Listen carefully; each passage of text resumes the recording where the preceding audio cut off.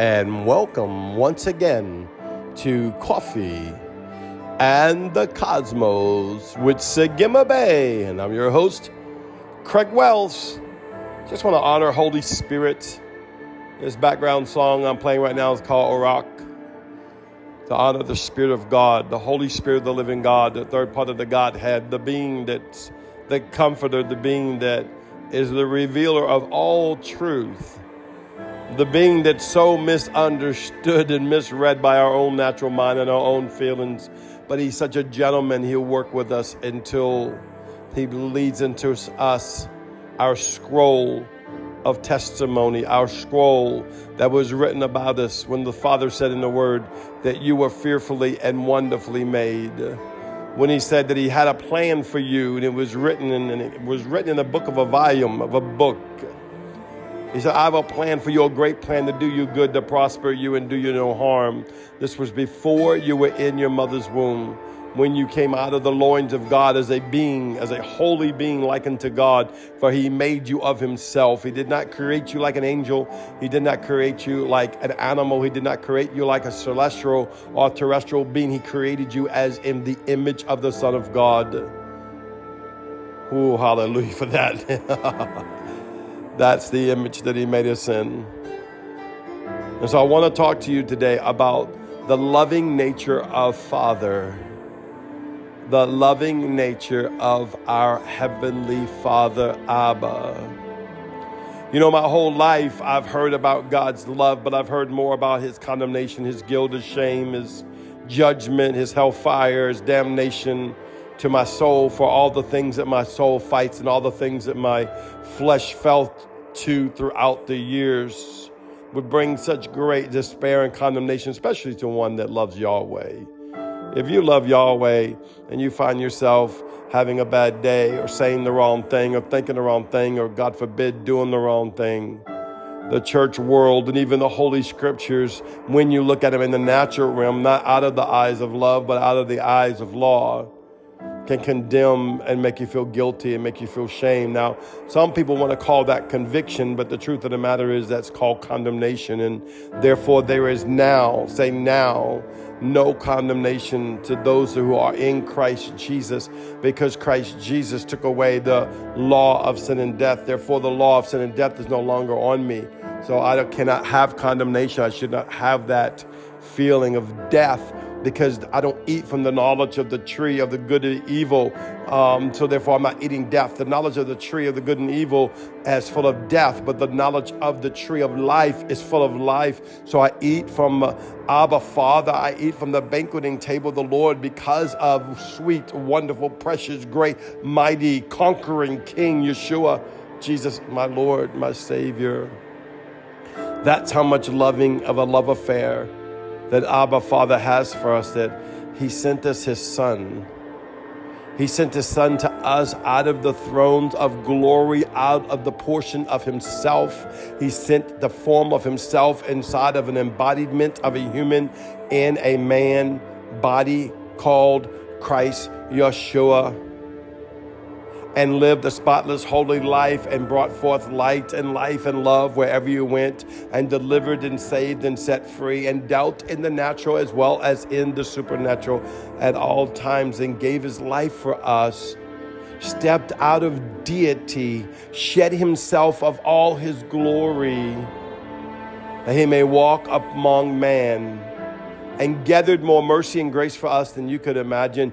And the breach that was separated between God and man was no longer, because Yeshua on the cross grabbed one side of the cosmos of the Father and his love and his temple and his home and his place, and grabbed the other side of the earth and of man and his heart and his flesh, his temple and his dwelling place, and joined it into himself, that now the two shall become one. And that's why we get born again, born from above. That's why we believe in our hearts, confess with our mouth Yeshua is Lord, and therefore we are saved.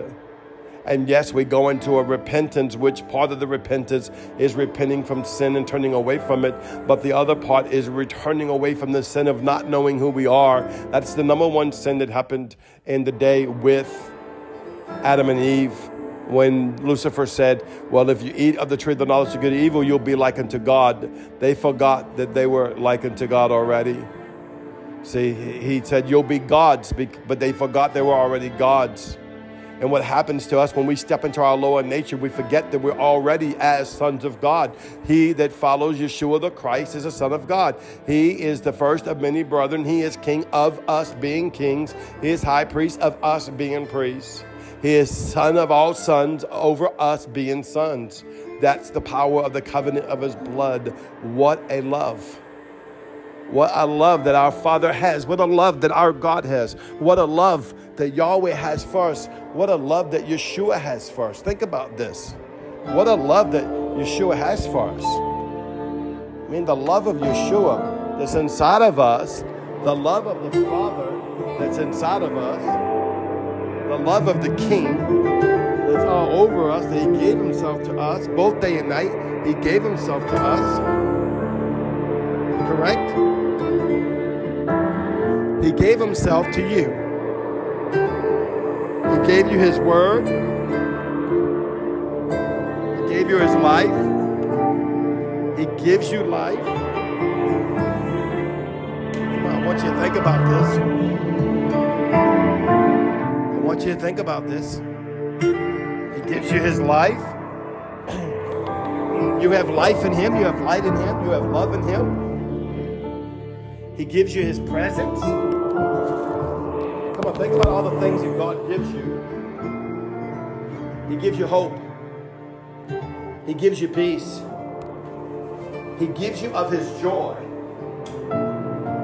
He destroys the law of sin and death on your account. Come on, get this in your spirit. He destroys the power of sin and death on your account. You think our God don't love us? Our masterful King, our glorious one, he loves you. He walks in love. He walks in love. Now, he walks in love. Come on, once you receive this. He walks in love. He is love, and he gives love to us. Come on, get this in your spirit. He gives love to us. Come on, I want you to bask in his love. The loving nature of God. You know, I remember one time I was on my motorcycle. I love motorcycles, and I was on my Harley, and I'm driving down the road, and I could just feel like Jesus was on the back of the bike, riding with me, enjoying the wind with me, enjoying something I enjoyed. See, that's love. I remember just sitting in my house one time, and I'm looking at certain things that God blessed me with, and I'm not saying that for things' sake, because people that know me, I like nice things, but nice things have no hold on me.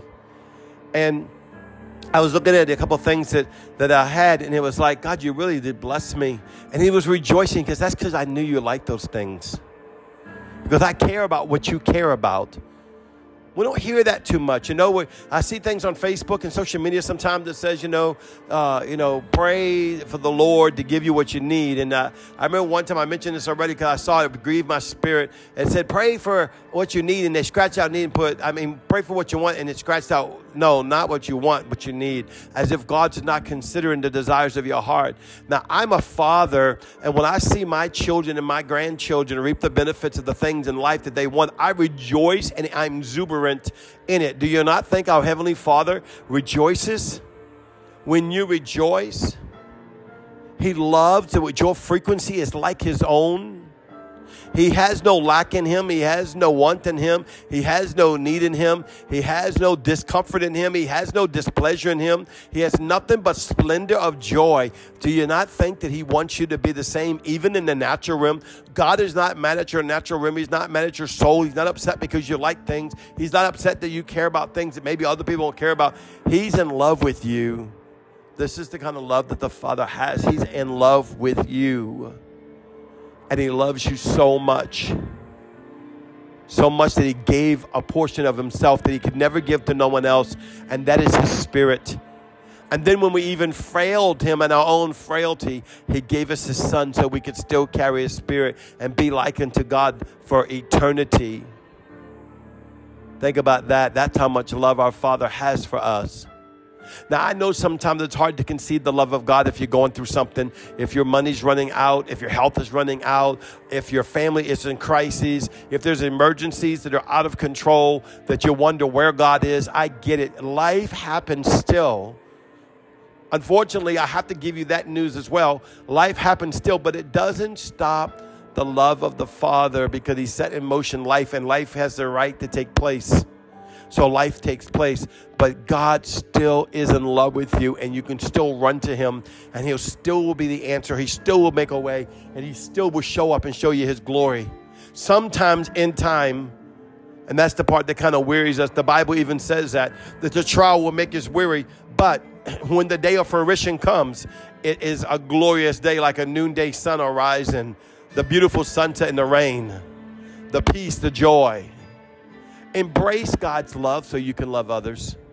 Love people, forgive people. Don't go around judging people. You see people in their sin, you overshadow them by the Spirit and take on their sin like Yeshua did. Plead the blood of Yeshua over it. Negate the power and authority of their sin in their life. And enrapture them by the Spirit like Christ did by faith in the heavenly realm. That's what Yeshua did for me and you. No greater love than this, that a man laid down his life for his friends. He took on our sin, enraptured us, and engrafted us into his holiness. But instead, we were taught in the church, go around, judge everyone, tell them they're going to hell. Listen, none of this is winning, people. They will know us by our love.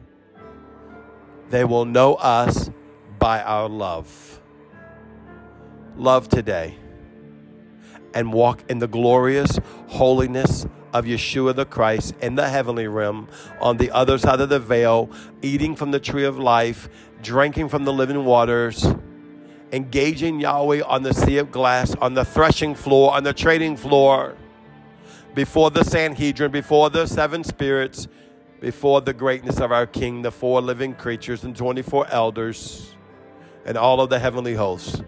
Once again, this is Sagima Bay. I love you.